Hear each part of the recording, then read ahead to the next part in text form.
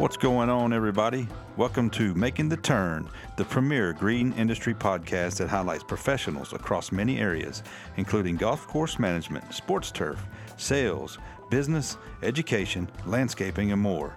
Making the Turn is hosted by me, BJ Parker. I've spent nearly 25 years in the green industry, mostly as a golf course superintendent, and now I want to bring the knowledge and insight from myself and the many people I've met and continue to meet along the way. Making the Turn will provide valuable content for those looking to learn from others, gain useful tips and tricks, and be better in their daily lives. You can find Making the Turn on Apple Podcasts, the iHeartRadio app, Spotify, or wherever you listen to podcasts. Please be sure to rate, review, share, and subscribe.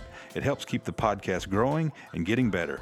Thanks for listening, and welcome to another episode of the Making the Turn podcast. What is going on, everybody? Welcome into another episode of the Making the Turn podcast. I am your host, BJ Parker, and I appreciate you joining me. After a little break with all the craziness that's going on in the world and trying to get people scheduled, I'm back. And what a better way to have be back and have a fantastic guest with me, a guy that I've known for quite a while, but I'm going to enjoy sitting down and talking to him. He is a golf course architect. He's done a lot of things, but he's also the president of Golf Links and Better Billy Bunker, Mr. Jerry Lemons. How are you, sir? BJ, I'm doing great. It's good to see you, and it's good to be back with you again. Man, we had a good time the other day over at did. the Old Hickory Country Club. Yes, we did. We got out and played a few holes at the member guest, and it was good to see you. We kind of took over the place, didn't we? We did. I thought everybody was kind of watching us there for a minute, and Yeah. we had kind of the few holes to ourselves, so that was fun. That was a lot of fun. Dan's doing a great job with that place. He's done a fantastic job with that golf course. He really has. Yeah. I know that that's been kind of your home place. Talk to me a little bit about I that. came to Old Hickory in '84. Yeah. That's been a long time ago. Yeah. And was hired initially to redo the golf course. At that time, Old Hickory was Bermuda grass greens, Old Tiff Green. Oh, yeah? Yeah. They sure were, and they were. The golf course had really never been touched from a renovation standpoint. It was originally designed by the old pro that was out at Belmead Country Club back in the early 20s. Yeah. And I was hired to come in and convert the greens to bent grass. So during that period, we did some redesign on every green was completely redesigned, Sure. and the bunkers as well. And then over the time, some of the Bermuda grasses have gotten very popular thanks to your efforts at Brentwood, and they've done very well with the Bermuda grasses there. So Dan's done a fantastic job. We did a bunker renovation there about 3 years ago. Yep. And changed the architecture of that golf course significantly. Right. So it's got a little bit more of an old school look to it. It definitely does. So it's a really cool track, and it's been home for me since '84. Yeah. It really has been. So did you grow up in the Middle Tennessee area, or how did you end up here? No, so I grew up in Southern Illinois, Okay. And that's about as close to Kentucky and Indiana as you can get, right around the Ohio River there. Yeah. And then I went to school at Murray State. The Racers. The huh? Racers, absolutely. So I was an old farm boy, Yeah. and grew up on the farm there growing corn and soybeans. And my father made the mistake, I think, of letting me go and play the game of golf when I was about 12 years old, and I fell in love with the game, but I really fell in love with turf. And oddly enough, the golf course there, Cave and Rock Country Club, which is just across the river from Paducah, Yep. they had Bermuda grass greens, and they had lost those greens. And so we made a conversion to bent grass there. And I got very interested in growing bent grass in the transition zone as a kid. And my dad, we had lots of equipment around, and my dad came home one Saturday, and I'd torn the backyard up and was in the middle of building a putting green. So I was 13 years old with a box blade and a tractor building a putting green there, and that kind of started my love for turf. And I had every intention to become a golf course superintendent at that time forever. Right. Fast forward to Murray State, graduating. Murray's building a brand new golf course, Mike Herdson and Jack Kidwell. And I was lucky enough to convince the dean of agriculture to let me put in some test plots of bent grass and some bluegrasses and all there at Murray. And There was a newspaper article that was written about me, and the final thing in the article was that I was hoping that they would hire a golf course superintendent real soon Right. because I graduated, and they did. I was very fortunate. So, what I quickly learned was that golf course architecture was a fun business, building golf courses, and I really found almost immediately the love for architecture through Mike and Jack. And about 3 years later, I went to Princeton Country Club, a Press and Perry Maxwell golf course that had 9 holes that they had done. And they had another 9 that I'm not sure who really had done it, probably some farmer for the group. But they needed the same thing. They needed greens rebuilt. Right. And so I pulled off a miraculous renovation for pennies on the dollar, I might add. And it turned out exceptionally well. And that was a year later, Old Hickory had called and said, hey, come down and do the same thing for us. So that was the beginning of the architecture. And my career has been really helping clubs do low-budget renovations and designs. That's kind of where I cut my teeth. Did a lot of work in West Kentucky, Illinois, Tennessee, and it just has been a fascinating and fun career for me. Yeah, is that so? That the majority of your architecture has been coming in and helping courses, and whether they need to upgrade or whatever. That's sort of where you got. Have you done? Yeah, but I've also been very fortunate. I've had clients that have called and said, "Hey, we want to build a brand new golf course." Yeah,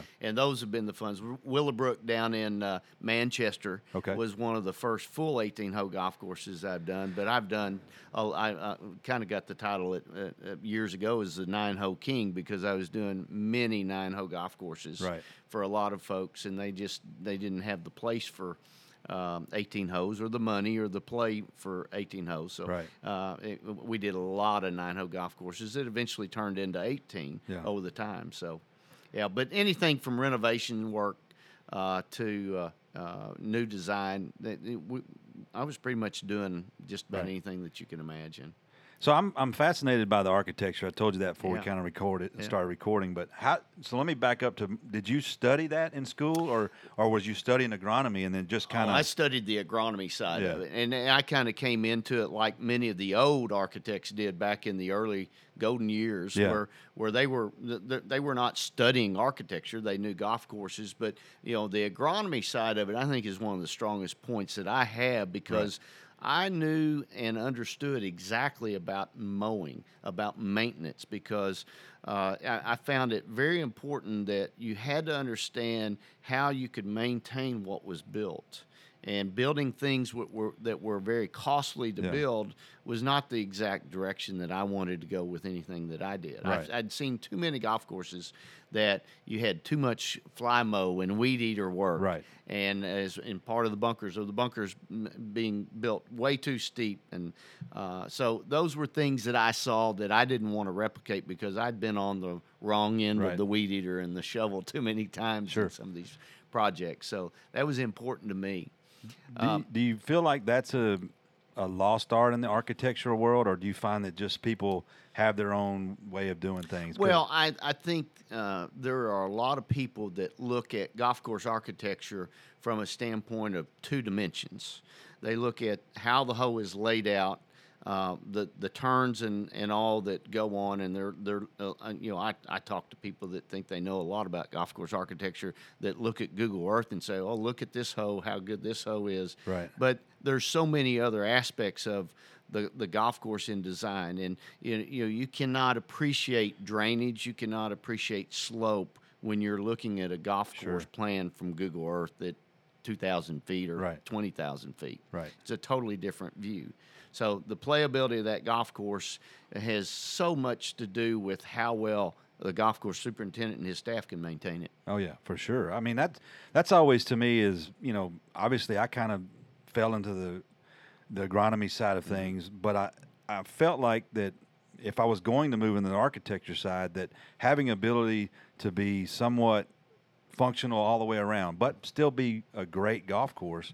And that's where, I like guys like Donald Ross and people like that. I just kind of feel like their architecture is very, it feels like home to me as far as what they were trying to do. And I just wonder if you got like any sort of thing that you that you kind of do or replicate over and over again that's worked for you that you see that, or do you just kind of take each project as it is and put your own? I think that a lot of times architects get labeled as a particular design style. And Bob Cupp, who was a great friend of mine, fellow ASGCA member, Bob made the comment about Donald Ross years ago because he and Billy Fuller were doing a project over in Charlotte, and they got on the site, and it's like, this doesn't look a lot like Donald Ross. And they dug into the plans even more and realized Donald Ross had actually done that. And Bob's comment was, thank goodness, like a dog, golf course architects don't pee the same way every time they do something. Yeah. And I think that's a tribute. Tillinghast was very much the same way. Right. Tillinghast is somewhat well known for his big flash bunkers, but when you go to certain clubs, Baltimore Country Club, you would look at it and say, well, that's got a little bit of Tilly's flavor to it, Right. but that's not exactly how he did it at Wingfoot. Right. So that's the good thing about golf course architecture. You kind of go with what the site tells you to build. Sure. You have to pay attention to that because you can't put a sandy Sand Valley type golf course on a parkland type soil. Right. And if you try to force that type of bunkering where the bunkers are just ragged and falling apart and evolving, if you're trying to put that on a parkland golf course, it doesn't work. Right. So you have to have a good concept of soils. And I think that from my standpoint, the agronomy aspect of it, it taught me what turf grasses you could grow, what soils that you could grow them on, and what was required and what you could expect out of that. Right. Okay. How often do you, or when you're on a project, do you want to talk to the superintendent or speak to someone about that? We just finished up a great project up at Bowling Green, the Cinco 9-hole par 3 course. Yep. At Odestone. Yep. And Wyatt Warfield was the key guy there. I mean, he was the first guy that, number one, he helped bring me onto the project, but he was the partner as a teammate along with the contractor there, Chris Hill with Course Crafters. We were a team putting this project together. Right. And, fortunately, Wyatt is such a good superintendent. He understands maintenance and what the limits are on it as well. So we have some very interesting greens on this golf course. Right. I'd love for you to come up and see it. I saw it in construction. Yeah. I had Wyatt's assistant, Austin, on the podcast very early in the podcast world, and it was great. And we were up there and we talked about it and spent some time, but it was early in construction. But I did get to spend. Did you do the putting green? It's like 20,000 square feet. 23,000 square feet. Night, that thing's massive. Yes, it's a ball. Yeah. That was one of the funnest projects I've ever done. Yeah. And we had some great people. Again, Mr. Scott gave us the directive on the design of this golf course, Yep. and it was pretty simple. He wanted a fun golf course. He wanted it playable and walkable for everyone. Sure. But he wanted a lot of aces. Yeah. A lot of hole-in-ones. And so the very first week that we opened, we had 4 aces. And I'm not sure that they've kept up with how many. I was up there 2 weeks ago. Yeah. On a Friday, they had 4 hole-in-ones on the 9th hole. So I think we clearly... Now, how'd you accomplish that? By the slopes and all the slopes and the valleys and everything. And of course, Wyatt controls that a little bit with hole locations too. But we gave the ball an opportunity to roll a whole lot, Right. so that you had more chances to do that. That probably was pretty fun. That's fun. Now, it is a par 3. Everything's par 3. Yeah. I think the shortest hole that we have is like 40 yards long, and I designed it so that a person could play it with a putter if they wanted to off the tee. Yep. Using the right slopes, and the ball can carry them off the hills and all that. And then I think the longest we can probably play it from 140 yards if we really wanted to scoot something back. So just a lot of neat little hole locations. What's neat about this project is it was set up for match play. Okay. So instead of having formal tees all over the place, we have fairways everywhere. So after you finish the first hole, you could drop a ball right on the back of the collar, and you could play it to the next hole, or you could move around almost 90 degrees around the next hole so that you could have all kinds of different shots. Gotcha. And it's just a ball to play it that way. Man, that does sound like Yeah. fun. One of the things that I'm curious about is with the kind of golf going in the direction it is what is your thoughts on 9-hole facilities and par threes, and just to get people involved in the game? Like I was telling you, I help out at Harpeth Valley. Mm-hmm. It's covered up with people that are probably just first timers and young people coming out. I mean, I feel like that there's a need right now for something like that. There is. I think golf can be intimidating to newcomers into Yep. the game. I don't think kids have that intimidation as much as adults do. Sure. But kids now have so many options. They have so many options with soccer and basketball and things that BJ, you and I didn't have Right. when we were kids. Soccer was not even on the map at that time. Yeah. I mean, it was football and basketball and baseball is what we had. Yep. But there's so many options for these kids now, and I think that the introduction for these 9-hole golf courses, the par threes, are so welcoming to the kids and for the parents that think, well, I can play 2 or 3 times a year or 4 times a year, Yeah.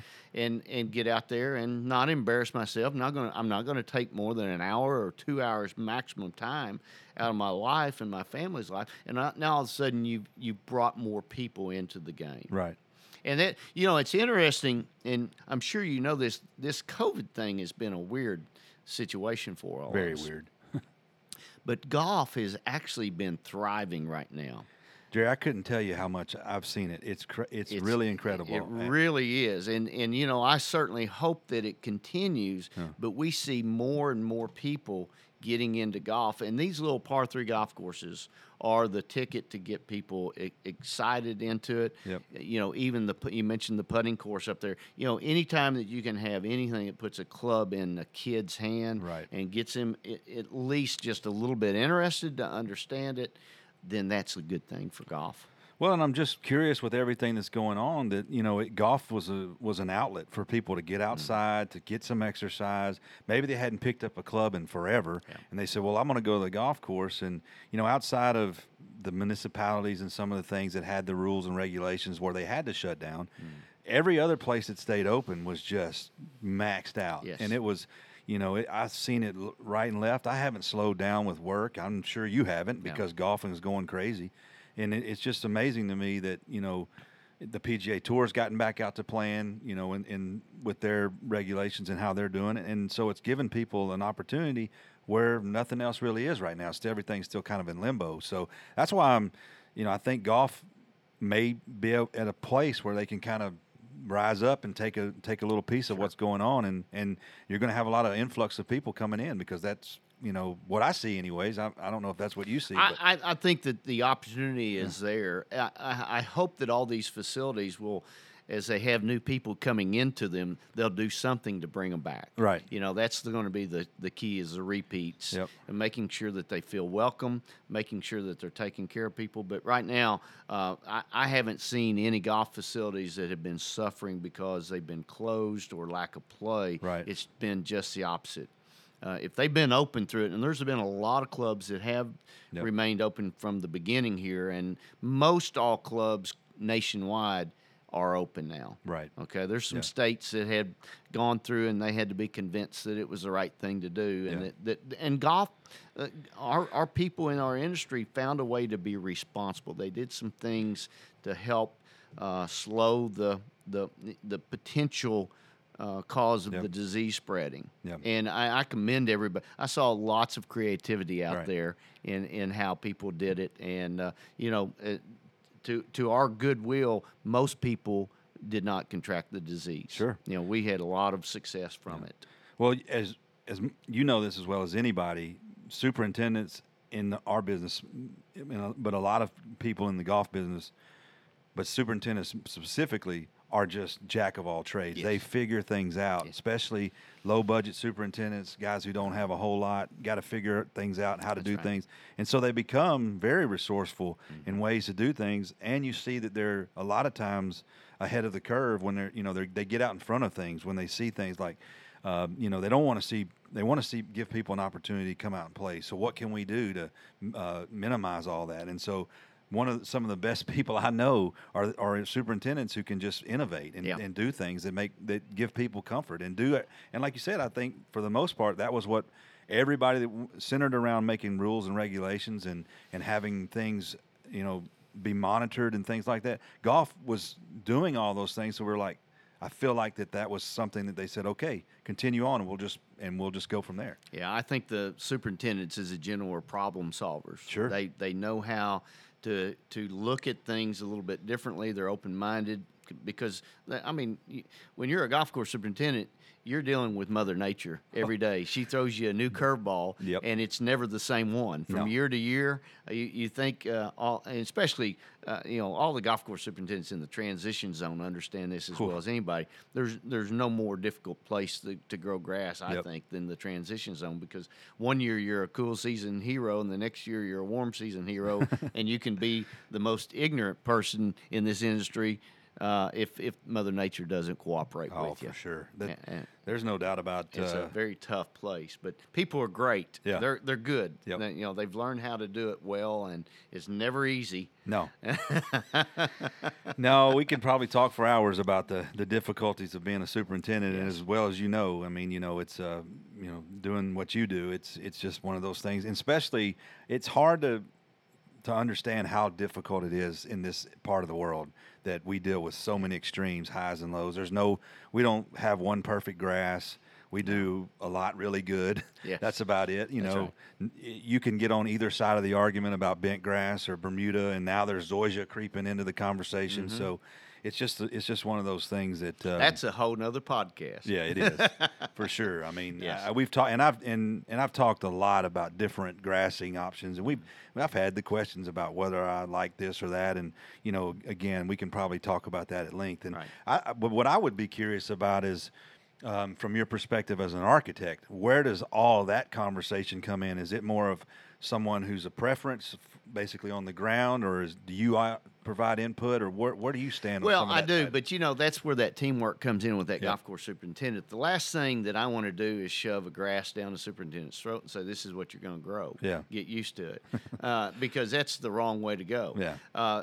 Usually, the superintendent is the one that makes that decision, and usually they know on the front end, like Wyatt up at Odestone at the Cinco, he picked the bent grass, the 777 bent grass that's on those greens, and he is doing a fantastic. That's a great grass up there.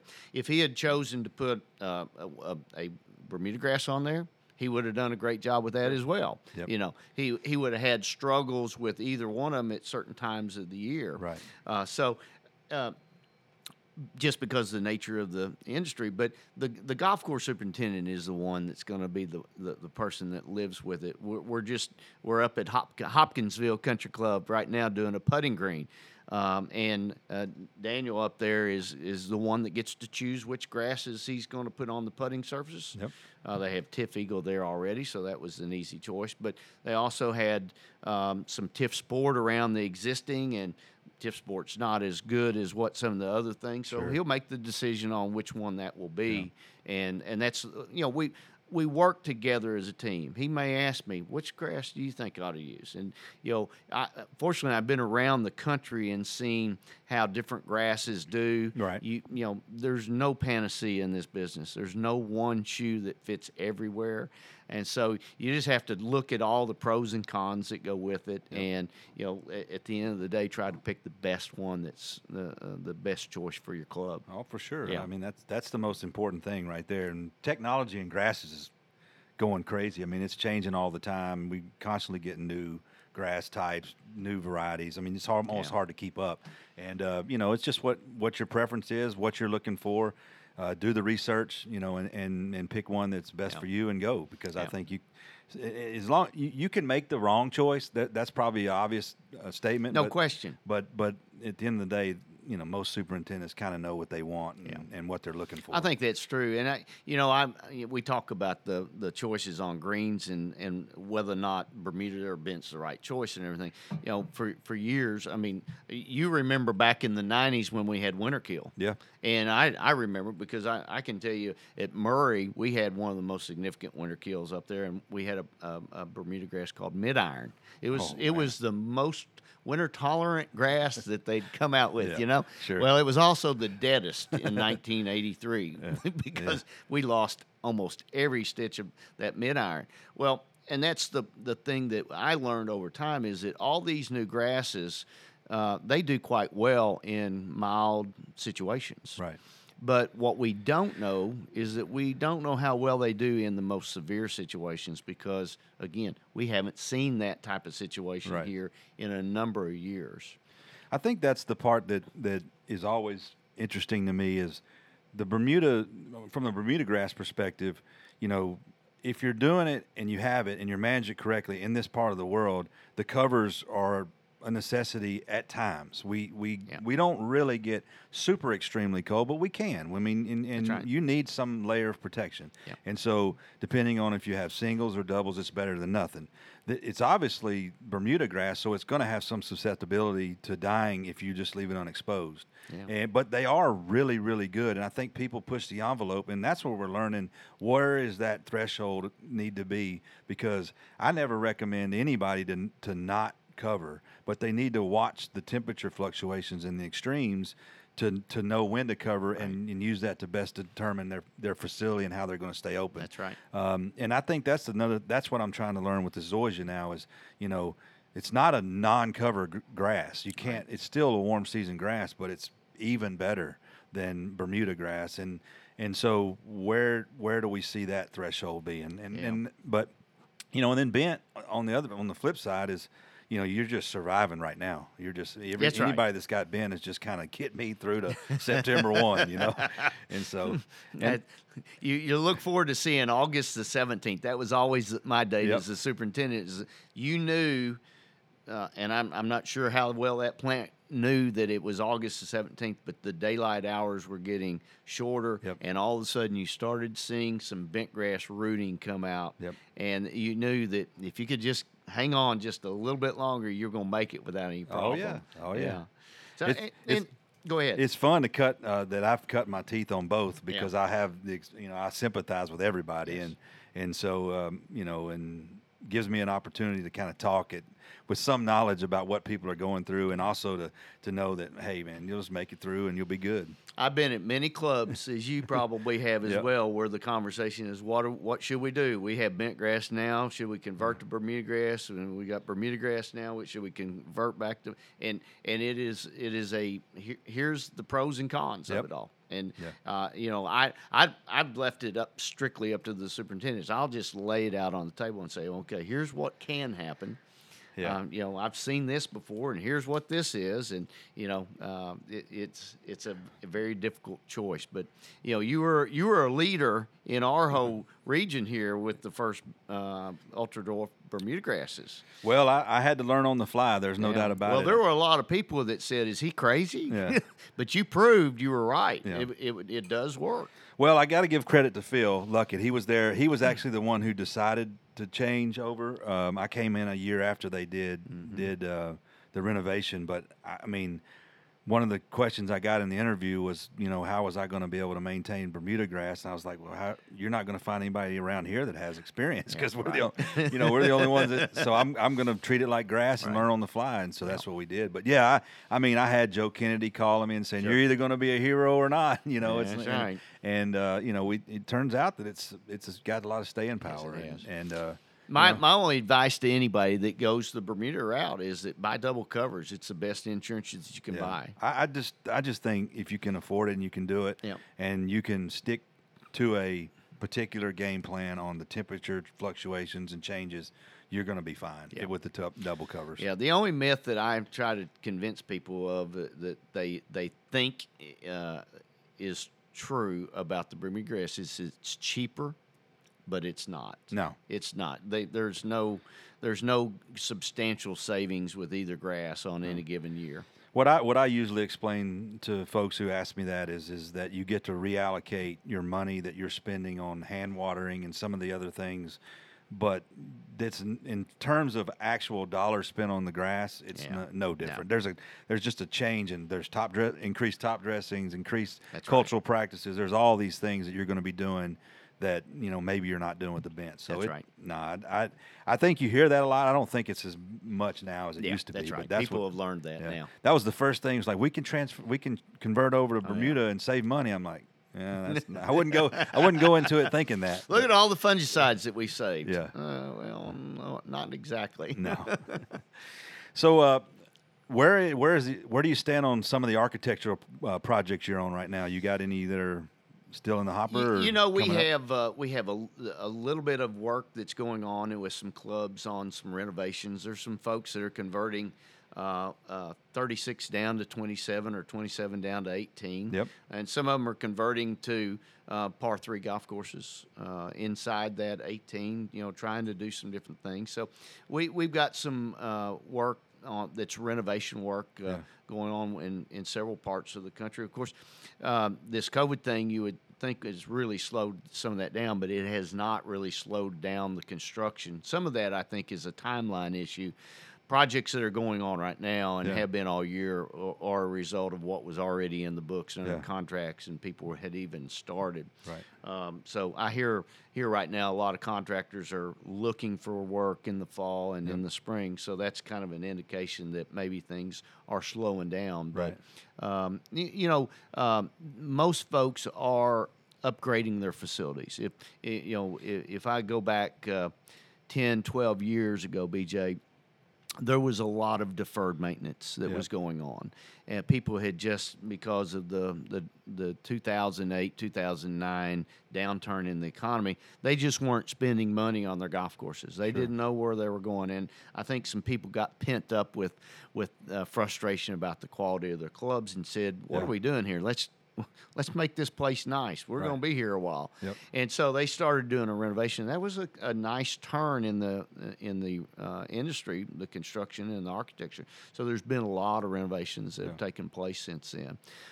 We're still seeing that go on today. Gotcha. I don't think COVID's going to slow that down totally. There's still a lot of clubs out there that are trying to improve their product. Yep.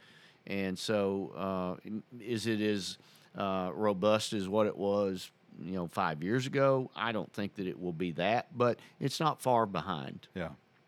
What is your thoughts on the whole distance thing and how distance plays a role in architecture now, and golf courses getting longer? And, it boggles me that we basically build it. I mean, we look at what's going on the weekends with the PGA Tour and say these guys are hitting. That's abnormal. That's abnormal. So, what is your thoughts on some of the distance criteria and some of the things that are going on now? Well, I think I stand with most architects is that the golf ball and the equipment has gotten some of our golf courses in a situation where they're not as difficult as what they were. Sure. With the addition of the length of the ball and the equipment, it's added cost to our golf. It takes more rounds, more distance, more acres of turf in order to keep some of these guys back there on the tee. And it is a small percentage. I'd say it's less than 1% of the golfing population that this really has an impact on. Right. You look at all the college players, how good they are. Even some of these high school kids. We've had a tournament in our club at Old Hickory called the Wally for years, and the top high school kids have been just out there, and they're busting the ball 300 yards right down the middle every single time. Right. Well, not all of us can do that. So, no, we can't. That golf ball needs to go a little bit farther for me, and for some of my older friends now. We still need to try to buy a game if we can with the best drivers and all.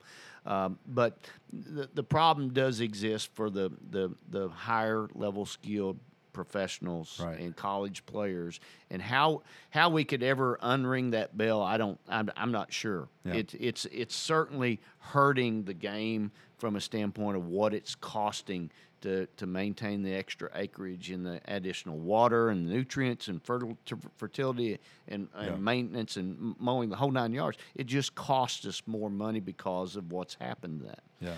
And I think when you look at these long golf courses and you compare them to the Cinco, that's, the longest hole is 140 yards on there, and the amount of fun and the amount of enjoyment that you can get out of it. The bang per acre is at the Cinco. Right. On For the sure. par 3 courses, Yeah. or the short courses, or 9-hole shorter golf courses. They're still fun. They still satisfy a lot of golfers. Yeah.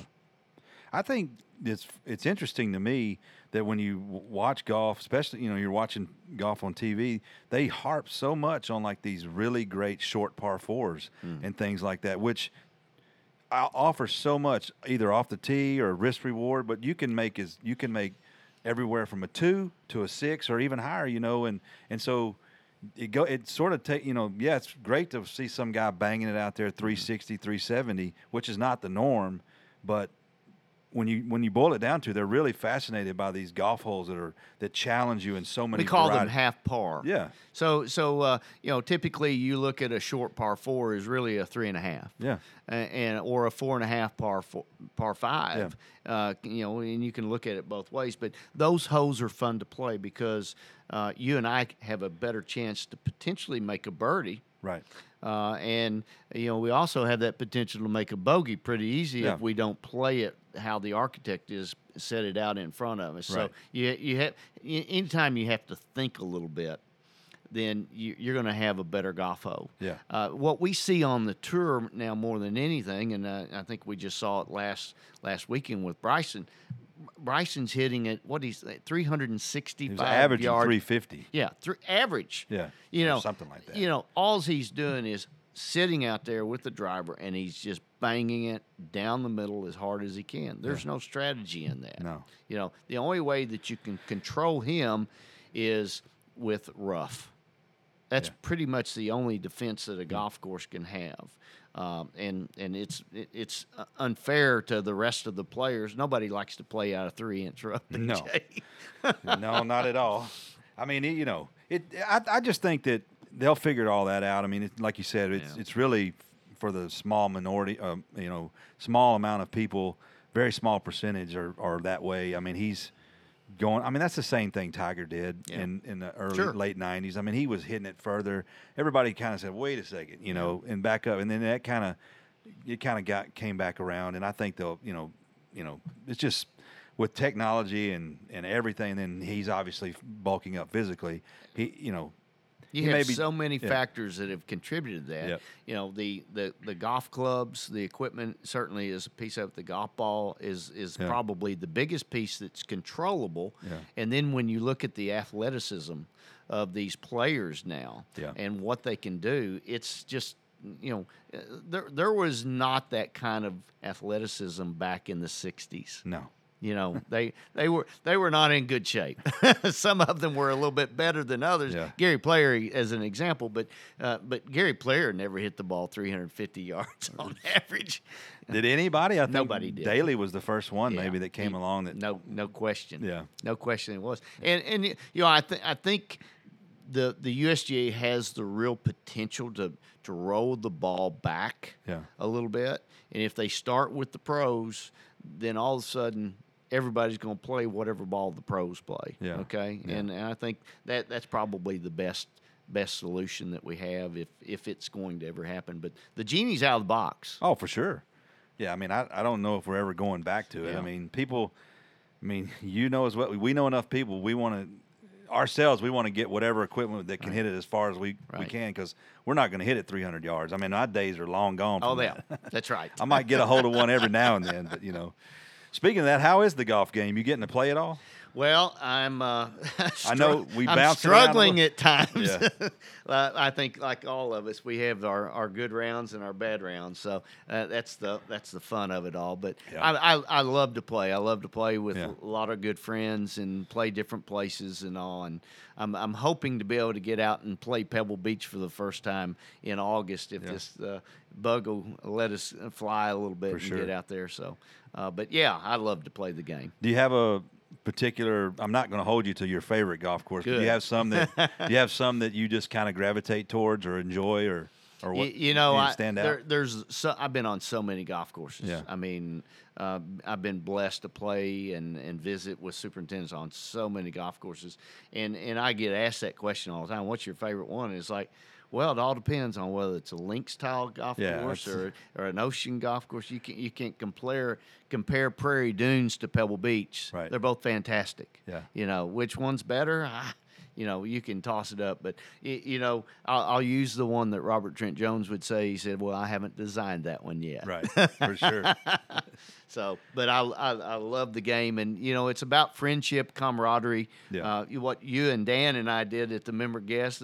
How much fun is that? Oh, it's a blast. I mean, that's what this is all about. Yeah. Is you know, friends and having. We love our golf courses and our conditions, and then love to talk about which ones we like the best. Yeah, it's always a hard debate to get into, and really one that's difficult, especially when you think about, like you said, there's so much variety in everything that we do. I mean, my favorite golf course, and I've never played it, is probably St. Andrews, just because I love how it plays. And but I hope to get, you know, before I am able to, you know, I hope you do play the too. game as much as I want to. It's so much fun. I want to get over there Yeah. and play it, but I haven't probably been on as many as you have, but I enjoy playing the game and if have a lot of fun. And you know, it's hard for me to pick. I would never pin you down on one, but it's just one of those. To hear some of the ones that stick out in your mind is kind of cool. So Yeah. Well, there's a bunch of them, and certainly anytime you get a chance to go over and play any of the British Isles courses, they're St. Andrews is certainly. How can you not call it one of your favorites? I mean, getting around I it. get stoked just watching it on TV and just coming up, and it's my grandfather got to play it a bunch, and I never got a chance to, but I'm gonna get over there. We'll fly back over there again, BJ. Yeah, I promise absolutely, for sure. So, how is all this pandemic and stuff? We didn't really touch on it much, but has it really affected you and your businesses and everything from your standpoint? To this point in time, it really has not. It's changed a little bit of how we do things. Yeah. You know, I think there's lots of us that are working from home offices now. You know, we live in a virtual world where our phones and our computers, our cameras are capable of taking us to places without hopping on airplanes. Yeah. And I think that is what saved us. We did a brand new bunker renovation out in San Diego area. Yep. And I was on the site originally early before COVID and did the redesign, but we managed it through the entire process online. Through photographs from the contractors Gotcha. and tweaking, working with the superintendent to make sure things were done right. And so we've been able to accomplish a lot of work without having to get on the airplane and go and see folks near as much. Now, I don't like that. I'm hands-on, want to be there, want to tweak this line, tweak this particular slope or whatever. So it's not as much fun to be able to do it virtually, but it is what it is. Right. I mean, I think you just adapting and going. You know, we've all had to do what we had to do. I'm just curious as to how it's really affected the things, because I know you're not just here and you've got things you're doing all over the place. So I was just curious how that's impacted. Well, and we're starting to travel a little bit. I'm fortunate enough that I have my own small plane that I fly to jobs. So I'll be headed to Atlanta to a club where we're doing a single green renovation. And visiting it to get it started next week. I can fly into Peachtree, drive right up to the site, and drive right back to the airport and get home and really still continue the social distancing thing and work things out. So, there's ways to get that done. But it's a different world. Yeah. It's a totally different world. Well, let's transition to what you got going now. It's hot topic, popular. I know people are interested in hearing you talk about. How did the Better Billy bunker system come about? Talk to me about that and some of the things that make it unique and why it's such a new process, which I find to be very fascinating in terms of how it's it's sort of transformed how bunkers are looked at and taken care of and maintained in our business. Well, as I mentioned earlier, superintendents are very innovative people, and when they have problems, they try to find ways to solve problems, and that's kind of where this all started. Is that I was a golf course superintendent as well, and the thing that I disliked as much about bunkers was how much maintenance that we put into the bunkers. Bunkers that were built flashy, and every time that it rained, BJ, you had to go out there and shovel sand, and they were still awful. And then we transitioned to putting fabrics in bunkers, and that was no better because they'd still wash out, Yeah. and we'd still have torn fabrics. Everybody was just unhappy with bunkers. So what I had learned through my own research was how a gentleman named Billy Fuller, who was at Augusta National, had began to build bunkers there at Augusta with a new method where he put in a 2-inch layer of gravel and he put the fabric in. And Pat O'Brien with the USGA at that time had written an article about the method of building those bunkers, and he put it in his article as the advanced drainage system. Gotcha. And it's a USGA article that was done, and one of the clubs down in North Georgia had done that. And so the industry dubbed that method Billy Bunker. And for years, many people replicated what Billy had done at Augusta. There had been some modifications to it, but there were probably 700 clubs, Billy's told me, that had built bunkers that way, and wham, it worked. What our industry did, though, BJ, was that we saw all these fabrics going in bunkers. Yeah. And we didn't realize that gravel layer was what the trick was for the drainage. And so there were many bunkers. I myself was one of those people that had built bunkers and put fabric liner just directly on the dirt. And yes, you did separate the sand from the dirt, but you had no hydraulic characteristics to help move water out of the sand into the drain tile and make them drain right. And so it didn't fix the problem. Sure. So frustration set in, and I started thinking, well, how could we build bunkers with drainage and still not have fabric liners? Because nobody wanted to put fabric liners any longer. And so I got together with the folks down at Dow Chemical down in Atlanta, and we developed a binder for the gravel that we could actually spray on that 2-inch layer of gravel, and it still would drain and keep its characteristics much like its original rock would be. And wham, that's where it really began. And so we started doing a few bunkers here, there, and yonder. One of our first projects in the Middle Tennessee area was Fort Campbell. Those bunkers were redone in 2010, I believe, is when they were done. 2009, 2010. So they're over 10 years old now.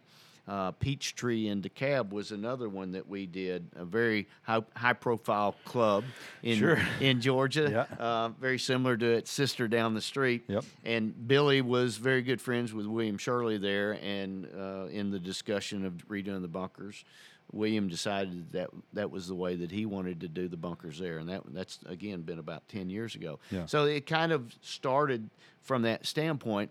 That how it became named the Billy Bunker was Billy was actually interviewing to become an ASGCA member, which I had already been in the society for a couple of years, and I called Billy and I said, hey, let's get together and just talk. I'd met Billy at Augusta years ago, and I brought him a small sample of the Billy Bunker that we developed. And I showed it to him, and he looked at it and said, well, that's interesting. And I think he took it home and set it on the kitchen table, and his wife, Sarah, looked at it and said, what is that? And he said, well, it's a different way to do bunkers, kind of like my Billy Bunker. And she said, well, do you think it's any better? And he said, yeah, I think it might be. She said, why don't you just call it Better Billy Bunker then? Yeah. And that's where it got its name. It's just that simple. Just that simple. Yeah. I wish it was anything better than that. Yeah. But we've been very blessed. We've worked real hard. We got a great team of fellas here in the office. Plus, we have over 65 golf course contractors that we've certified around the world. Okay. Over 1,500 golf courses have put Billy Bunkers in. Yep. A lot here in Middle Tennessee. We've been very blessed with our business, and it's been a fun run. So is the Better Billy Bunker the process of building the bunkers, or is it just the material that you're using? It's the method. Okay. It's kind of like a USGA greens construction method. Gotcha. Okay. You have certain materials and certain procedures that you've got to follow in through the process. So the method we patented and it has a process of using a bunker sand that you would choose, and there's various bunker sands that you can use with it, and that sand has to be matched with the gravel to make sure that they bridge, just like we do a USGA Right. green, and then the depths of the sand and the depths of the gravel are all part of that process. And all that, is that uniformly across or it depends on the sand? Does that change the gravel decisions, and how does all that work? So as a general rule of thumb, when you have a finer sand, you use a slightly finer gravel. Gotcha. And as you get into a good coarse bunker sand, you Right. can use a slightly coarser gravel as well with it too. So, but you still have to have at least 2 inches of gravel, and you have to have at least 4 inches of bunker sand in the bunker as a minimum. Right. Some sands require a little bit deeper depths in the floors of the bunkers in order for them to reach the playability that the memberships like. Right. And that's another can of worms that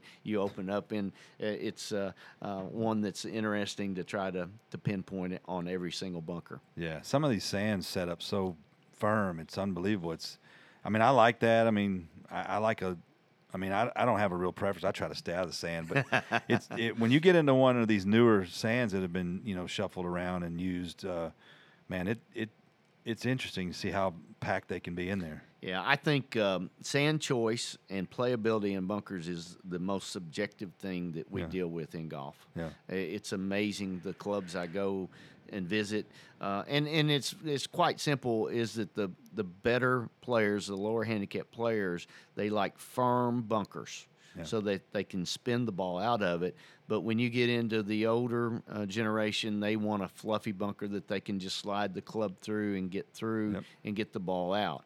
And so how you manage that in your membership is one of the most difficult things. It's almost like fast greens or slow For greens. sure. Or, how tall's the rough and the fairways and all that going to be.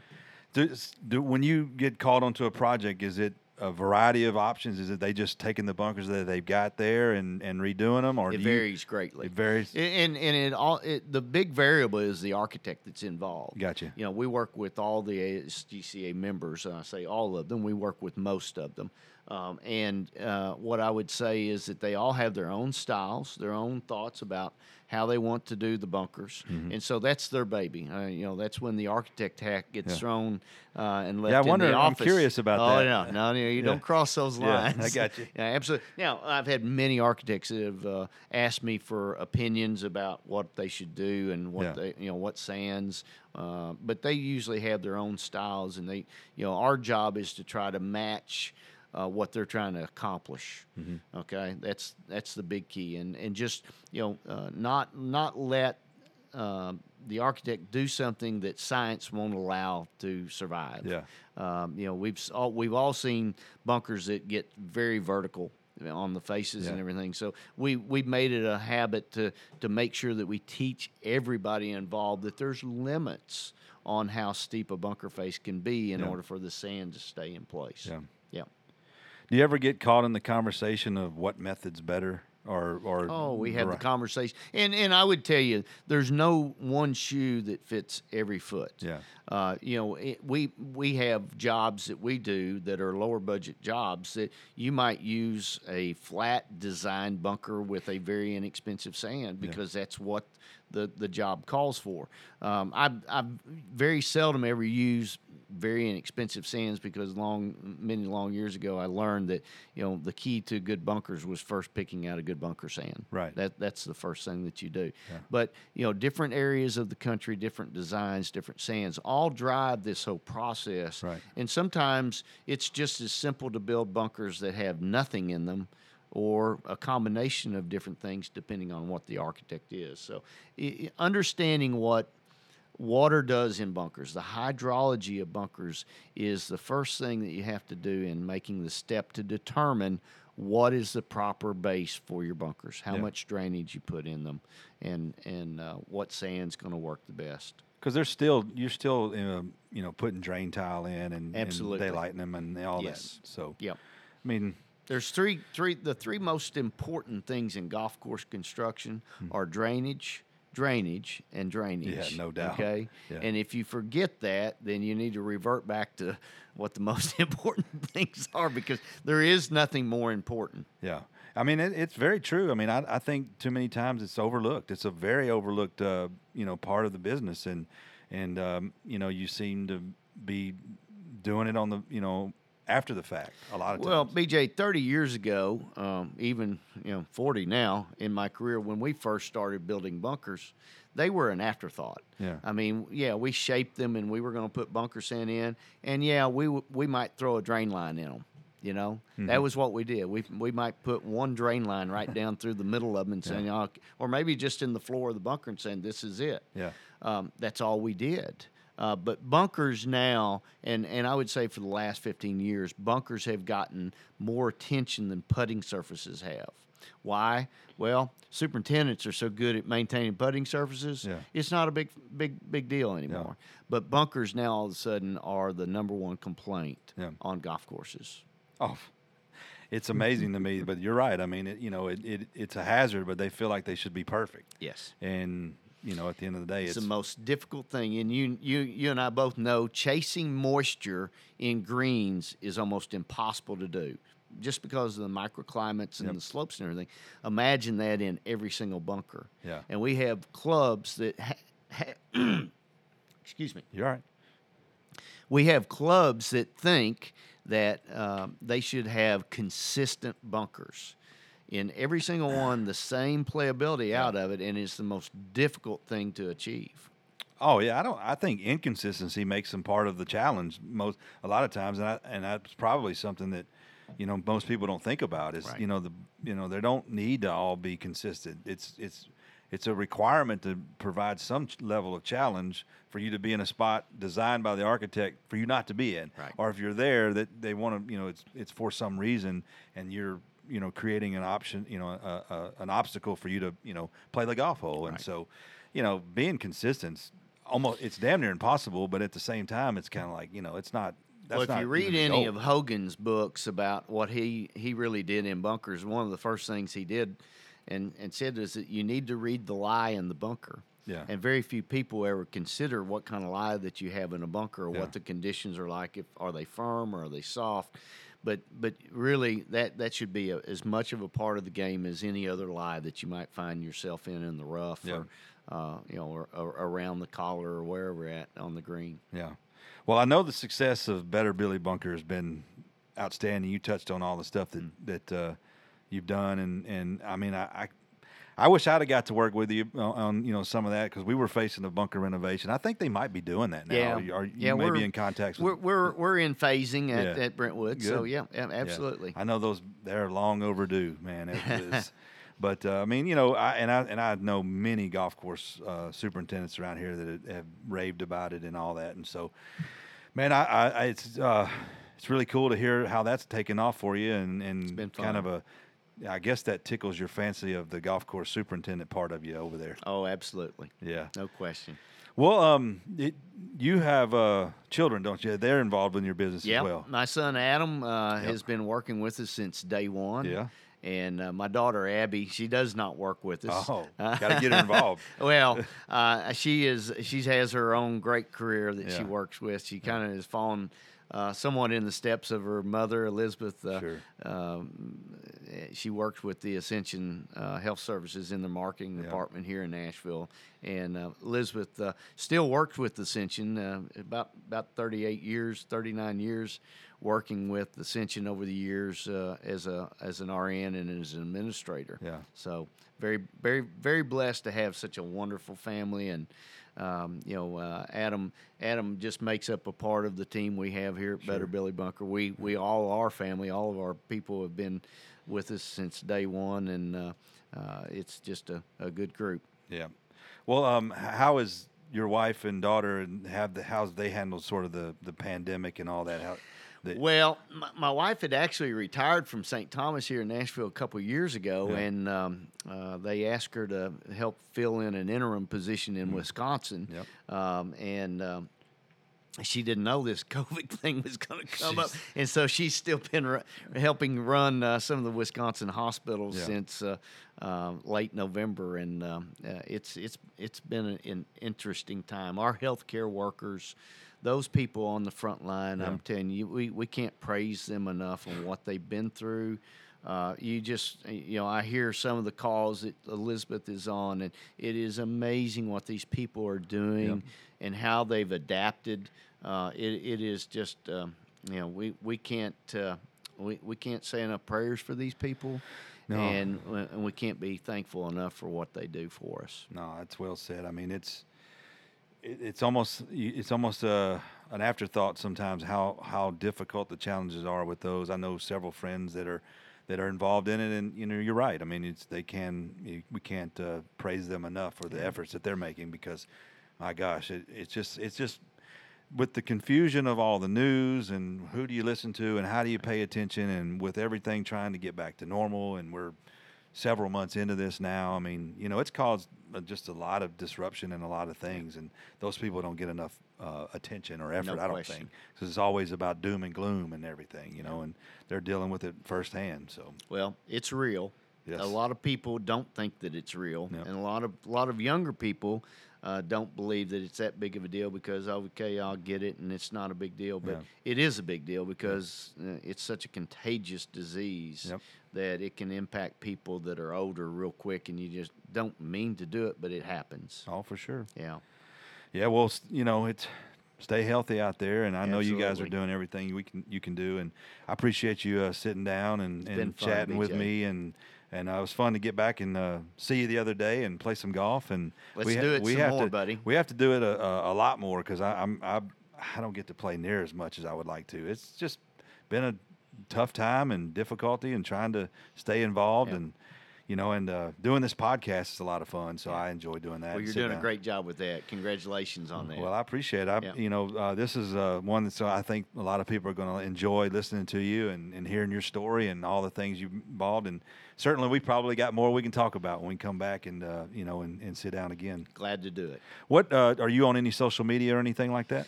I actually am not as heavy as what my guys are on, but I have a Twitter handle Golf Architect, which is pretty nice. All right. And I think you can find me on Facebook. Not too much on the Instagram thing, but Sure. I'm on a little bit of the stuff. So it's a fascinating that how much that is or isn't people's motivation or mode for how to get information. In this day and age, it's almost a given, because it's free, it's good marketing, and and it's interesting. And I use that platform a lot to push the podcast out and to grow it as much. And I don't do enough. Anybody you talk to never does enough. It's just kind of just in the younger generation. My kids go nuts over it. I'm like, I can't even keep up. Well, I'm fortunate that Todd and Dan and Adam are all, young enough that they were very heavily involved in all that. So they do most of that with the company, and they've done a fantastic job. And it is interesting to see all the people that are involved with that and the feedback that you get. It's if somebody asks me, well, can you give me a little testimonial about your product or whatever? And it's like, just go to at BillyBunker.com. At Billy Bunker on Twitter, and don't take our word for it. Look what people are saying about the product and what it's doing for them. So there's nothing better than that. No, I will say that's the good, positive word of mouth is the best advertisement, and from all indications, that's been what's growing you hand over foot, because I don't talk to anybody that's never. That's not said anything really great about it. Awful kind. Thank you, BJ. Well, before I let you go, what do you do when you're not doing all this? Golf and Billy Bunk. You got any other hobbies or fun things you enjoy doing? Well, my wife calls me Riley, because I have the life of Riley. Yep. I enjoy playing golf. Yeah. I enjoy working. I enjoy flying. I enjoy being with my family. I have 3 grandsons now. And they are the cutest things in the world. That's something that is underrated. I can tell you, it's fantastic So having that blessing, and if we ever get a chance to travel again, I do enjoy doing some traveling. For sure. My wife is hoping to be able to do a little bit more of that as things clear up. But yeah, just enjoying life. Yeah. Really much so. Well, that's all we can do right now, man. Yeah. It's spend time together, have some fun, enjoy life, and it's that's just about it. It's in a nutshell. Every day is a gift. It is. Every day is a gift. I try to leave a little bit of positivity with this.